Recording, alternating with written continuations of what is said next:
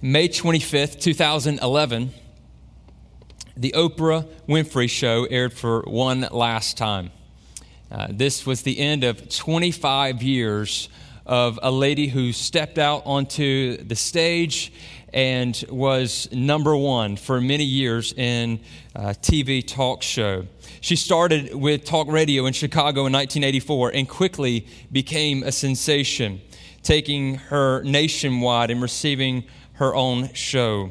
And the rest, as they say, is history. It's said that she stopped submitting the show for Emmy consideration in 2000 after winning 47 Daytime Emmy Awards. It's no wonder that she was referred to as America's pastor. And so maybe you are familiar with the Oprah Winfrey Show. You would come home and around 4 o'clock, Oprah was on. And she had a variety of topics that they would discuss, and she was prepared to answer all types of questions and offer advice, and always worked hard not to offend anyone. She wanted to keep the peace.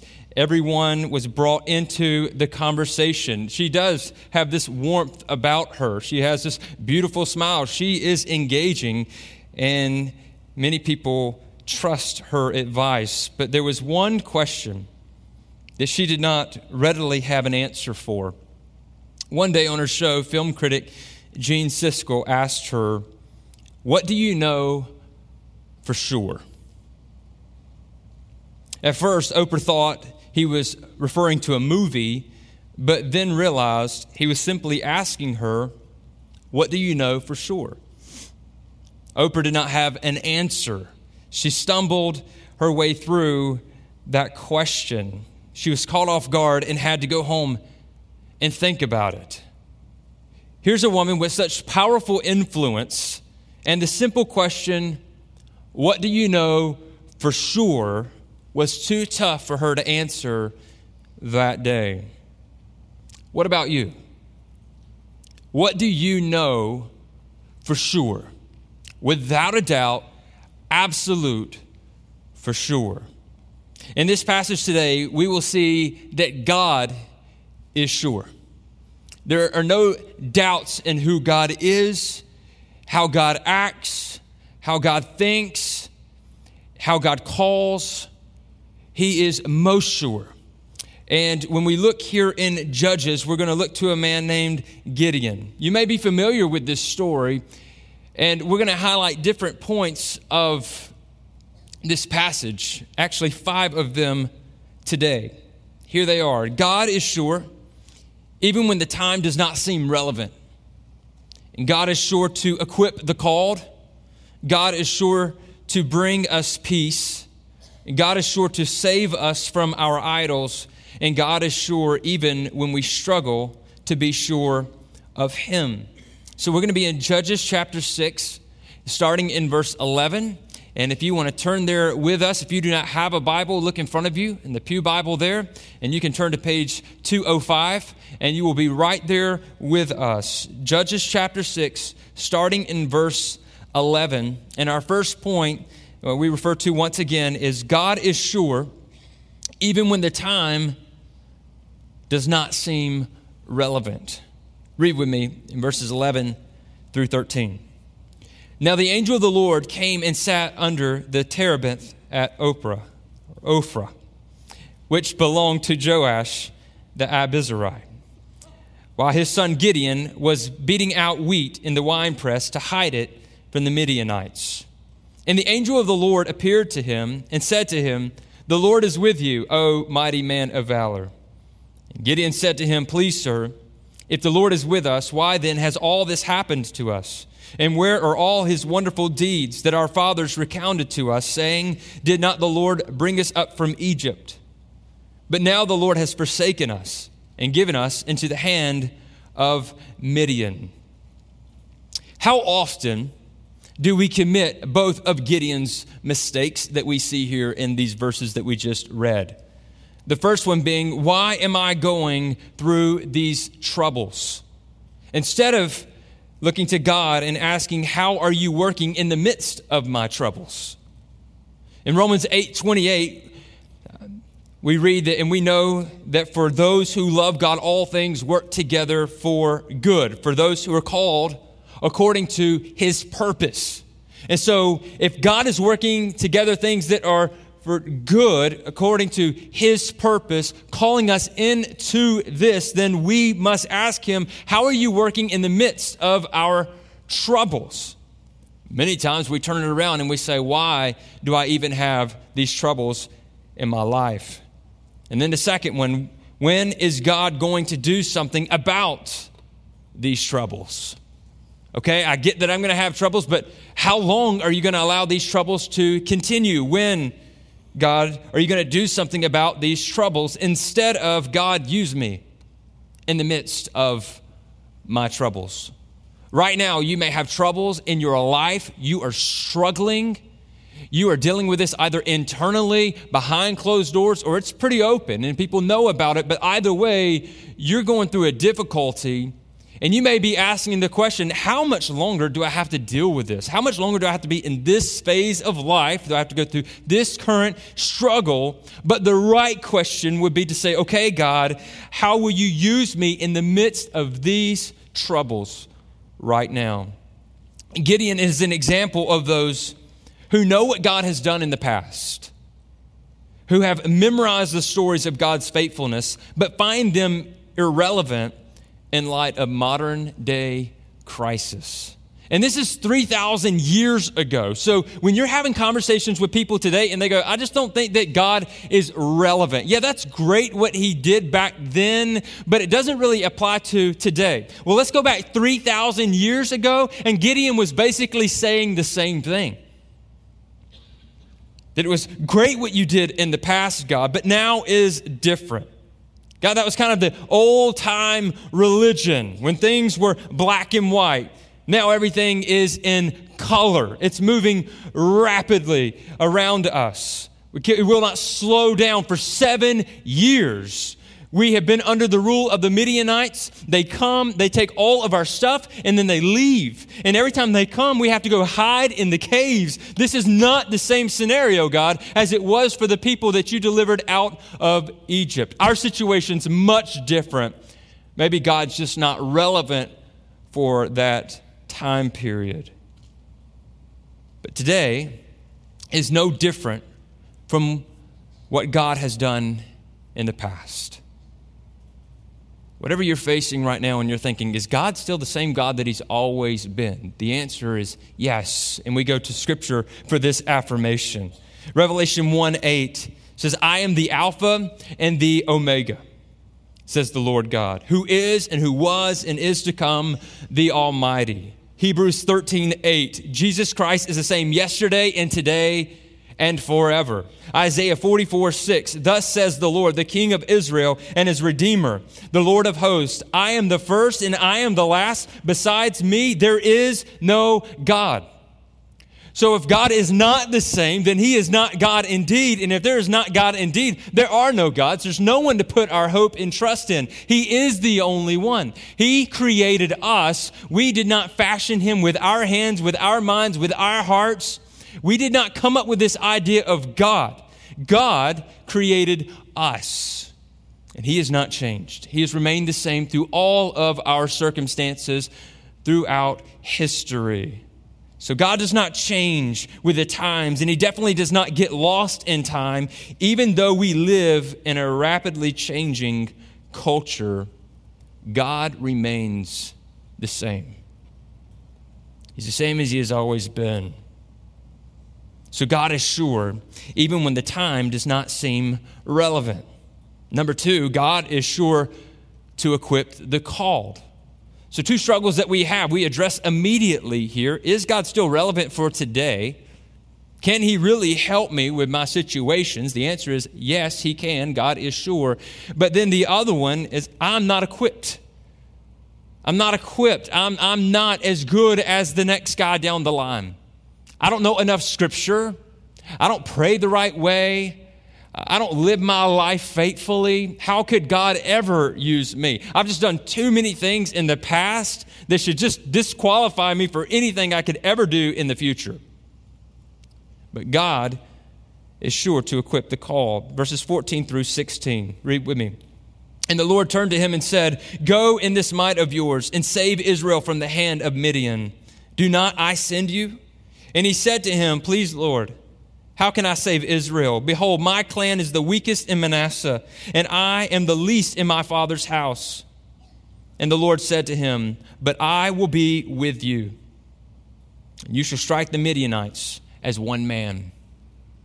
Doesn't this sound awfully familiar to the conversation that Moses had with God before he was to lead the people out of Egypt? Remember, he said, "How can I go and lead a people? I can't speak eloquently. I'm the wrong man." You're calling a man who is weak, who cannot stand before people and boldly speak. How am I to lead these people out of Egypt? Instead of submitting his limitations to the Lord, who alone can provide for us limitless opportunities, Moses chooses to remain limited by focusing on his own weaknesses rather than setting his sights on the power of God.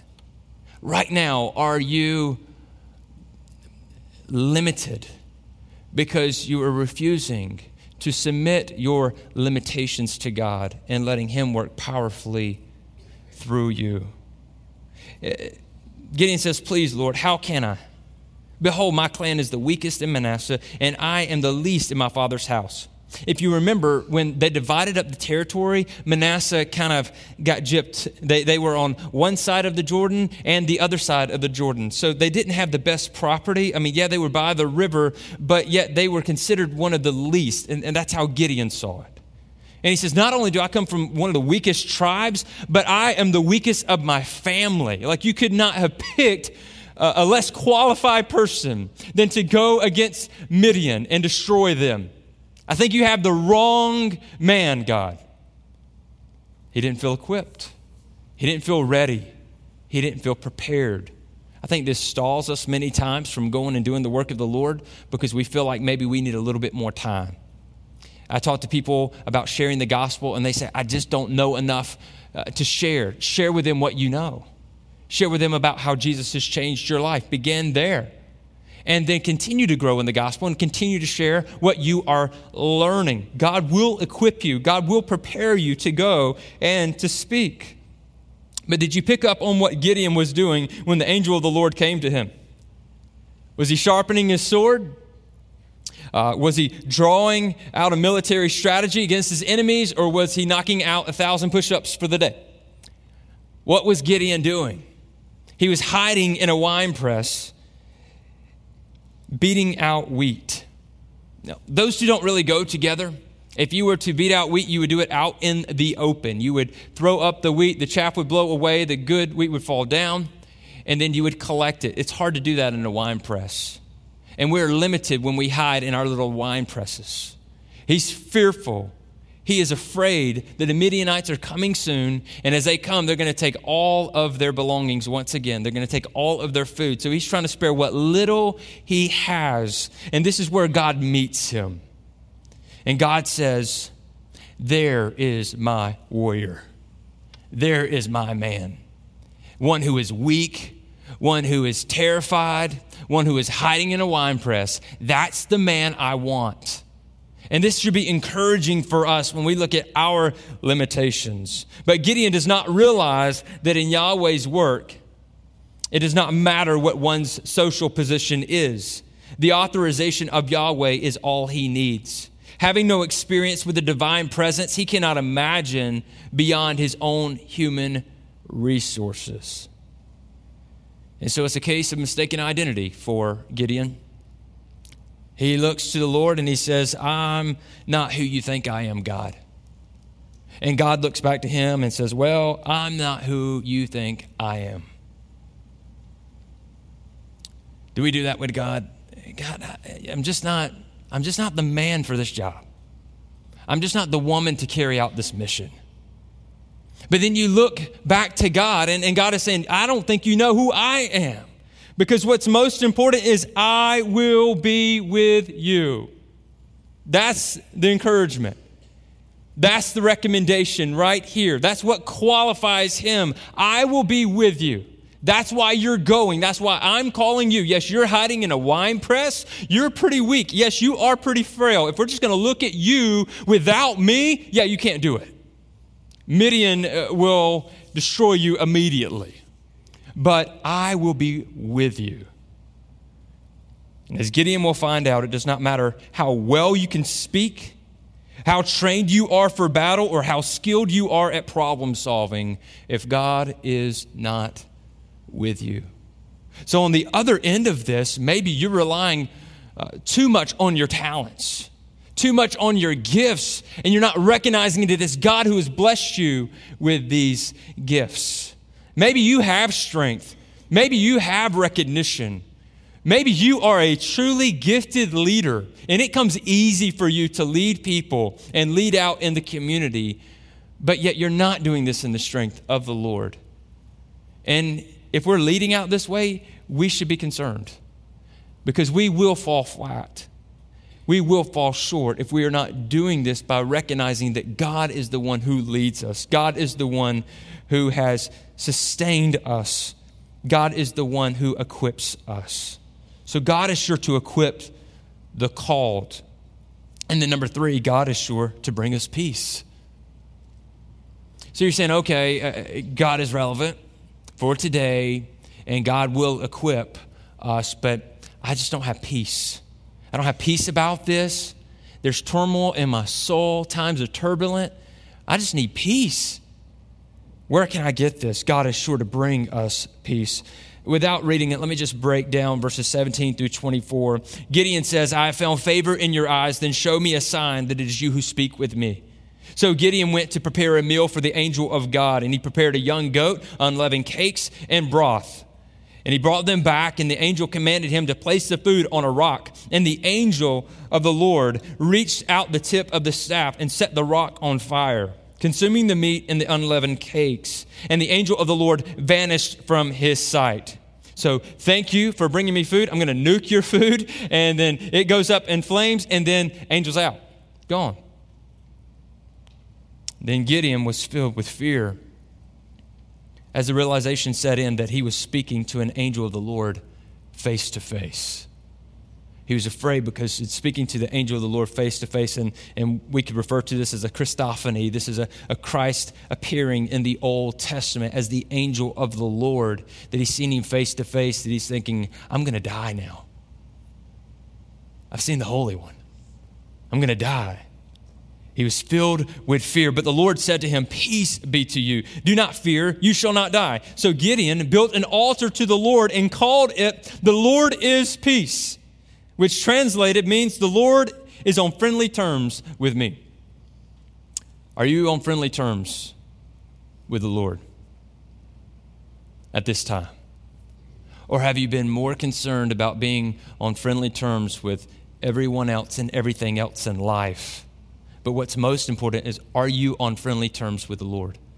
Gideon was terrified that he was not on friendly terms with the Lord, and that because of this, the wrath of God was going to come against him and destroy him on the spot. Because of our sin, we should be destroyed on the spot. Anytime we commit sin, boom, we should be done away with. But by the grace of God, we can be on friendly terms with him.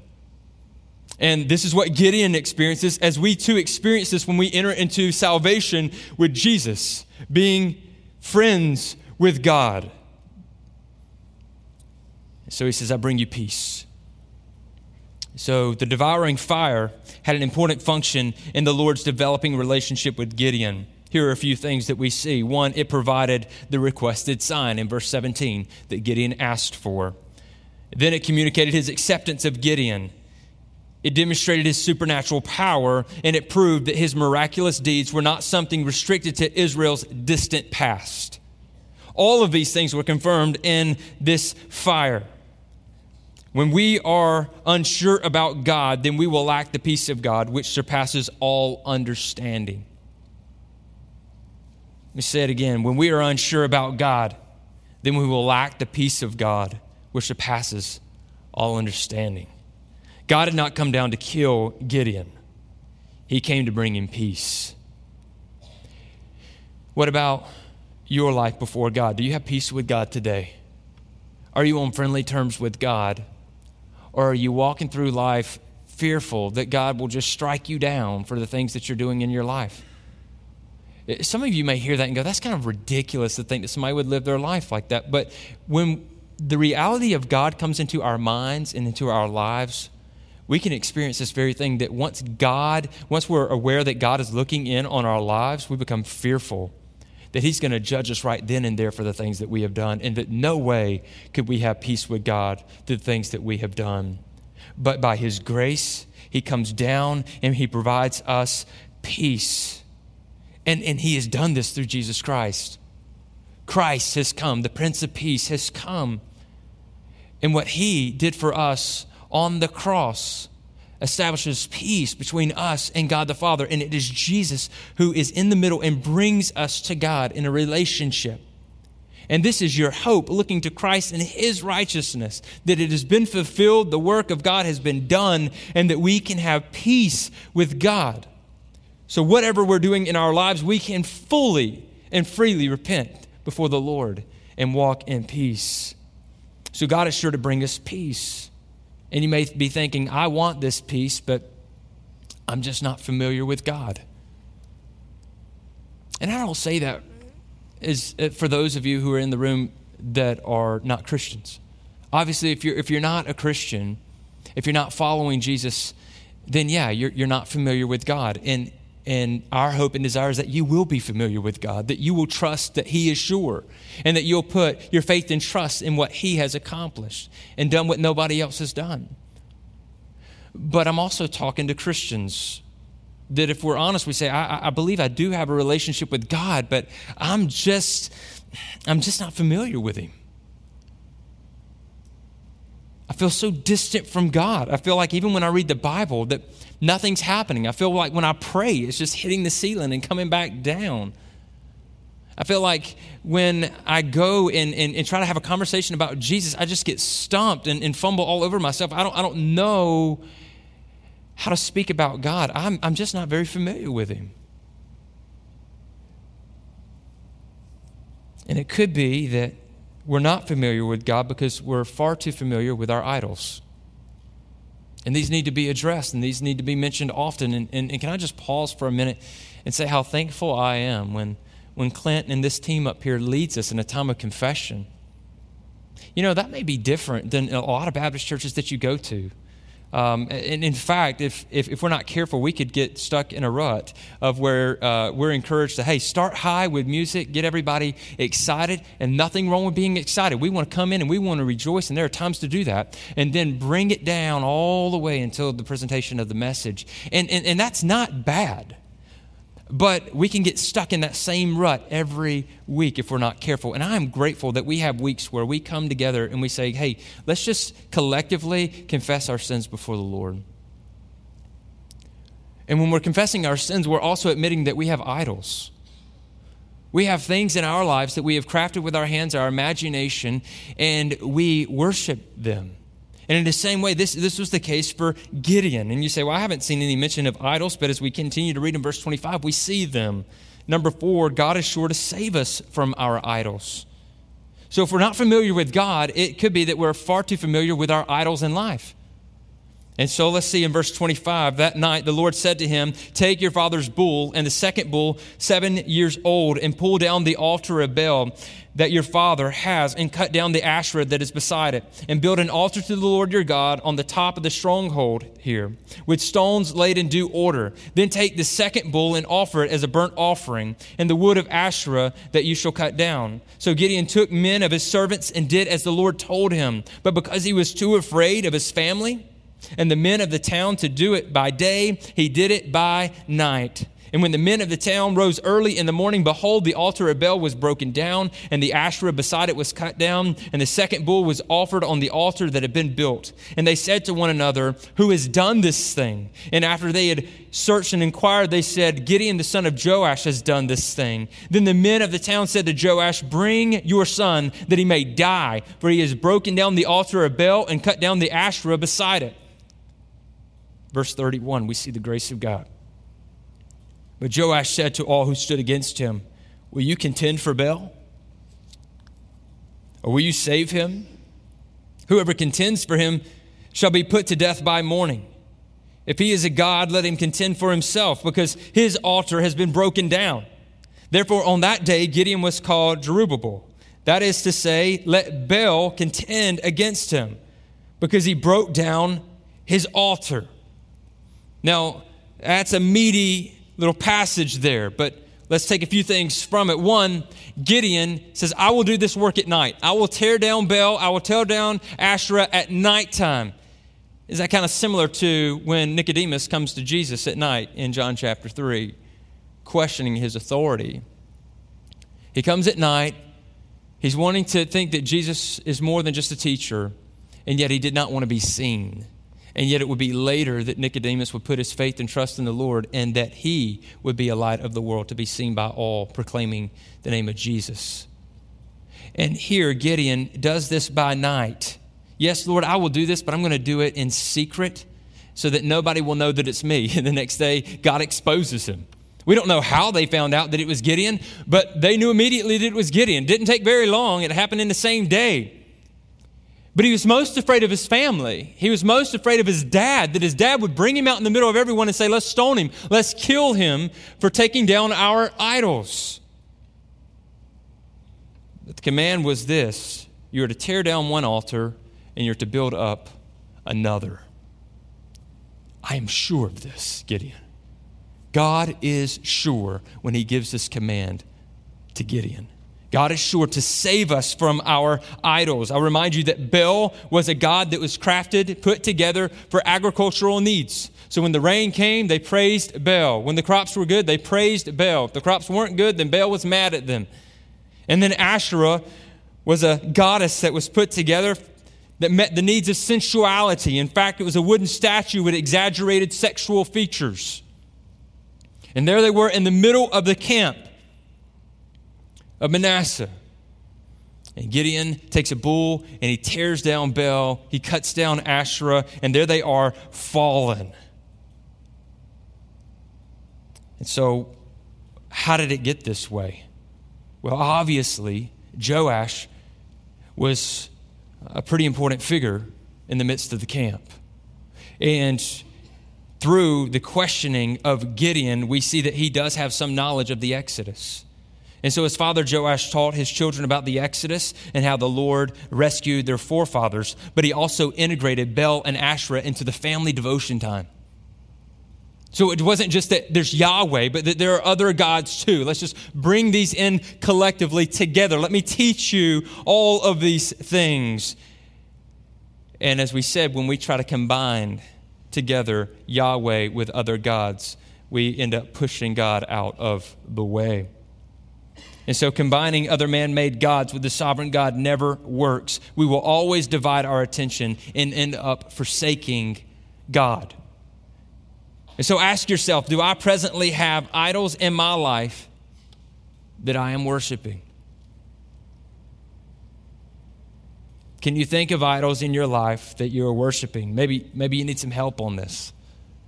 You're saying, hey, help me to whittle this down. Okay, who or what controls your time?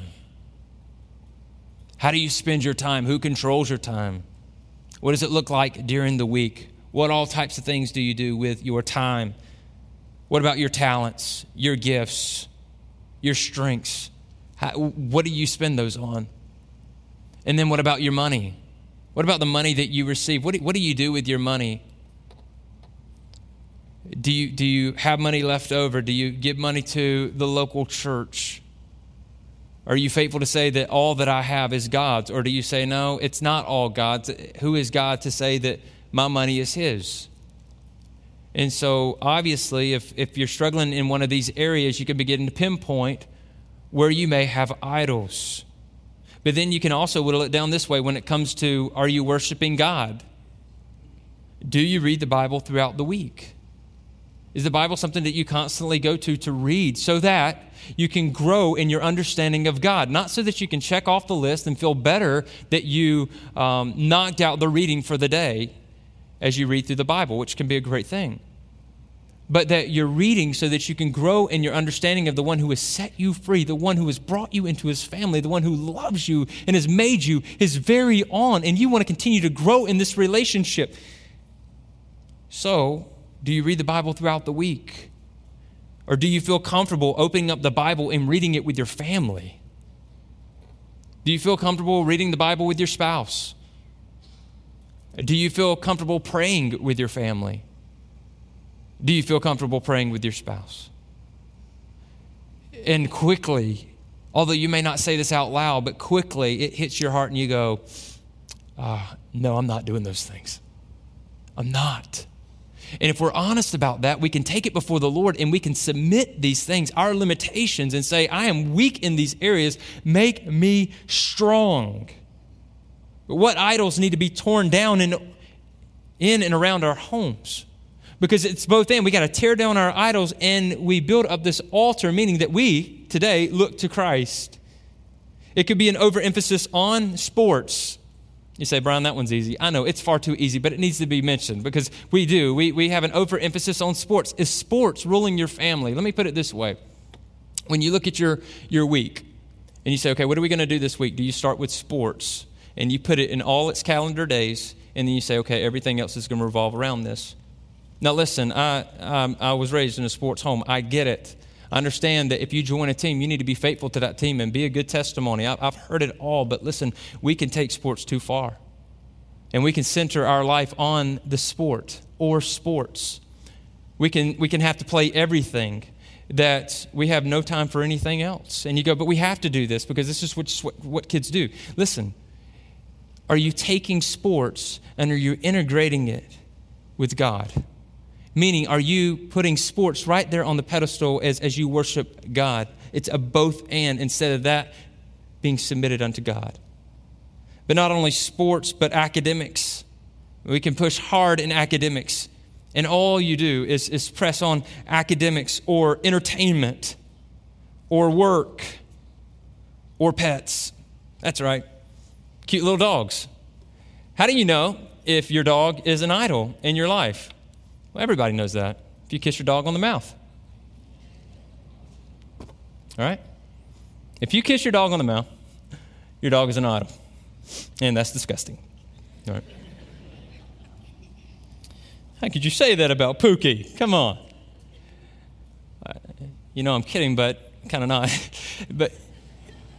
But we can even take pets and we can make them our idols. And you say, Brian, are you saying that we just can't have nice things? Are you saying that we can't have things that are comforting? I mean, look, you can have all of these things, and you can do all of these things well, but it's when you do all of these things without God.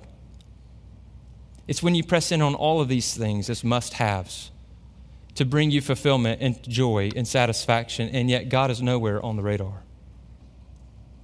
And so we bring all of these things into subjection of Christ, and so we must remember that God is sure to save us from our idols. Because really, some of these things I mentioned, you say, it's easy that you mention that. It is awfully hard to overcome. Maybe there's something in your life right now that you are struggling mightily with, and you do a very good job of hiding it. But yet inside, you really don't know that if you were to cut it out of your life, what your life would look like. You don't know how you would function. It terrifies you. God will save you from your idols. So tear down the one altar and build up another. Die to self, take up your cross daily, and follow Christ as we see in Luke 9:23. So how do we abolish our idols? You're saying, I want to abolish my idols. What do I do? What process, what steps do I need to go through? It begins by knowing God. By knowing God. John 17:3, and this is eternal life, that they know you, the only true God, and Jesus Christ whom you have sent. It begins by knowing God. That is eternal life. Knowing God. And so do you know God? And are you growing in your knowledge of who God is according to his word? Because as you begin to consume more and more of his word and you memorize it and you meditate on it and it just continues to revolve in you and then you think on it and then you speak it and you think on it and you speak it and you read it, all of a sudden you begin to grow in your understanding of who God is. You say, I wish I could know God. I wish I could just have a mind like that. I wish I could be so smart. It's written in his pages right here. For us, he has given us the Holy Spirit so that we can read and we can understand. And you say, how do I know God? You look to Jesus. How do I look to Jesus? You look to his word. How do I look to his word? You open up the Bible and read. Then you say, I do not have time. I just do not have time to do these things. And is it because you have given the rest of your time to your idols? Because if you really want to whittle it down and know if you have idols in your life, if you say you do not have time to worship God who made you, who redeemed your life from the pit and set your life on a rock and put praises in your mouth so that you could glorify him, so that you have an eternity with him. The one that you were separated from, you're no longer separated because Christ has brought you into a relationship with him, and you say, I have no time for this one. Then begin to think of where you're spending all your other time. Begin to put those things away. Begin to take that time and put it towards knowing God. Because in knowing God, then we cast down our idols. And so Gideon wanted to make sure that God was sure. And so, lastly, we see in verse 36 through 40. Read with me this account of the fleece. Now, when I mention Gideon, you say, oh yes, the sign of the fleece. I'm familiar with this part of the story. Read it with me. Then Gideon said to God, if you will save Israel by my hand, as you have said, behold, I am laying a fleece of wool on the threshing floor. If there is dew on the fleece alone, it is dry on all the ground, then I shall know that you will save Israel by my hand, as you have said. And it was so. When he rose early the next morning and squeezed the fleece, he wrung enough dew from the fleece to fill a bowl with water. Pause right there. Has that ever happened to you? You've prayed something very specific. God, if you will do this, and I'm calling upon you and I'm asking you to do this, and all of a sudden it happens in your life and you go, was that really God, or was that coincidence? Was that going to happen anyway? And that's the situation here. And Gideon, he said, if you will allow this to happen, then I will know. And so he wrung out the water. But then Gideon said to God, let not your anger burn against me. Let me speak just once more. Please, let me test just once more with the fleece. Please, let it be dry on the fleece only, and on all the ground let there be dew.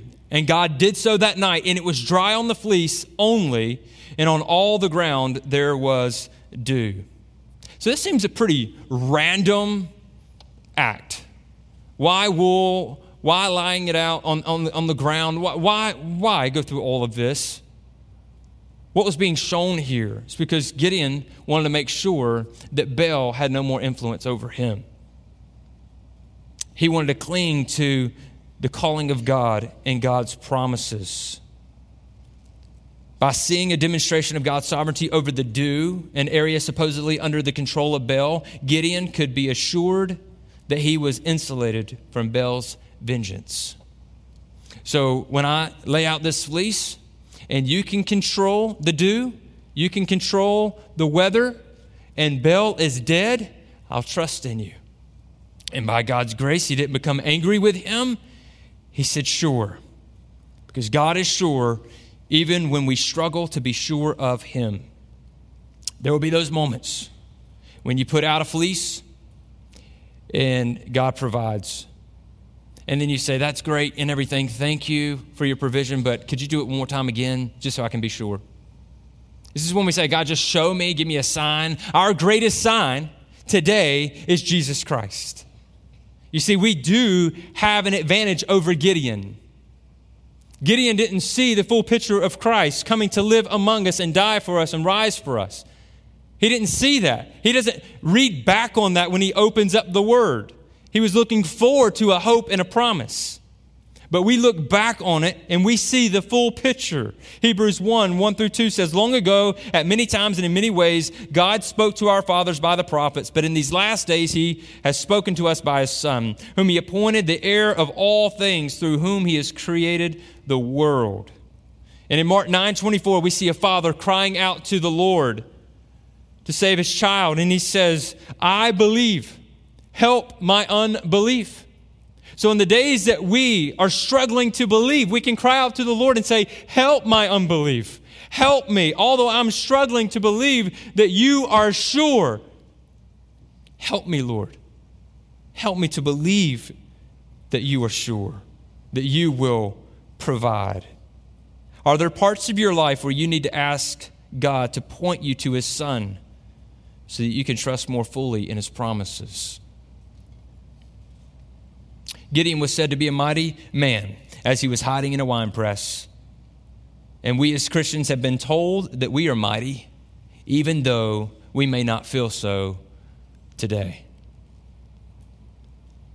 We see it in Scripture. Romans 8:37, no, in all these things we are more than conquerors through Him who loved us. John 16:33, I've said these things to you, that in me you may have peace. In the world you will have tribulation, but take heart, I have overcome the world. So we can have peace, we can be friendly terms with God because Jesus has overcome the world, which makes us more than conquerors.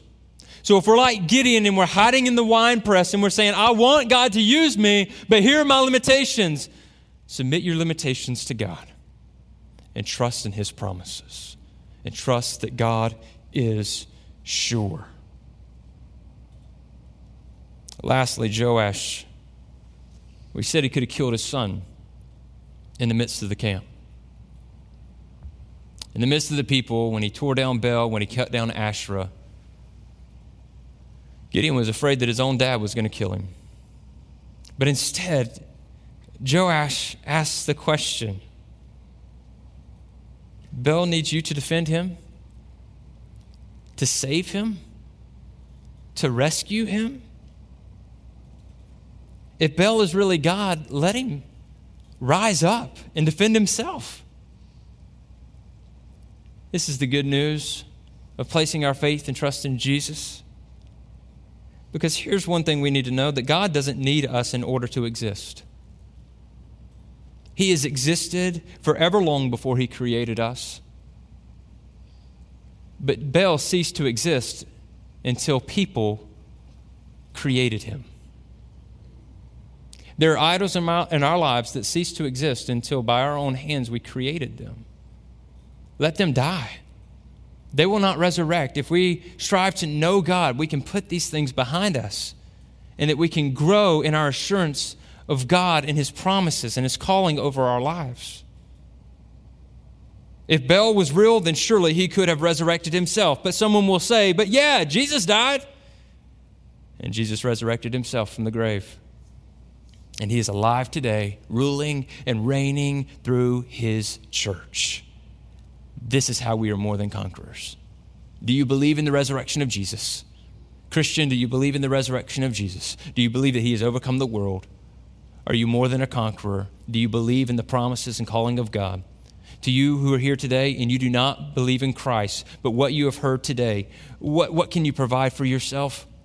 What can you do for yourself? What are you hoping in? What are you trusting in? I plead with you, look to Christ. Know that He is risen from the grave. He was a God that was cut down because He gave His life as a sacrifice. He shed His blood to cover our sins, which separate us from a holy God.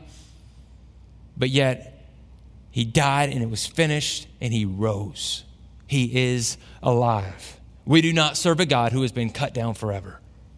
We serve a God who came down, died for us, has risen for us, and indeed will return for us. And with this, we can recognize that God is sure.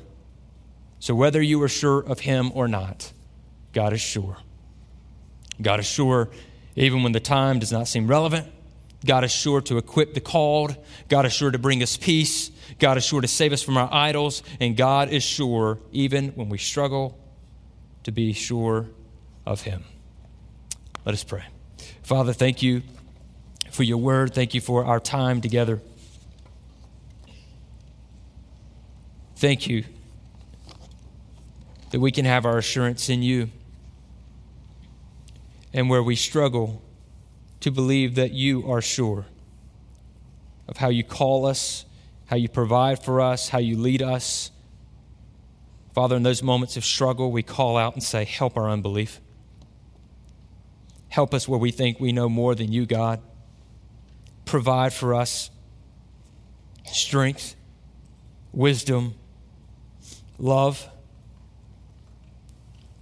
Reveal to us, Lord, what are our idols?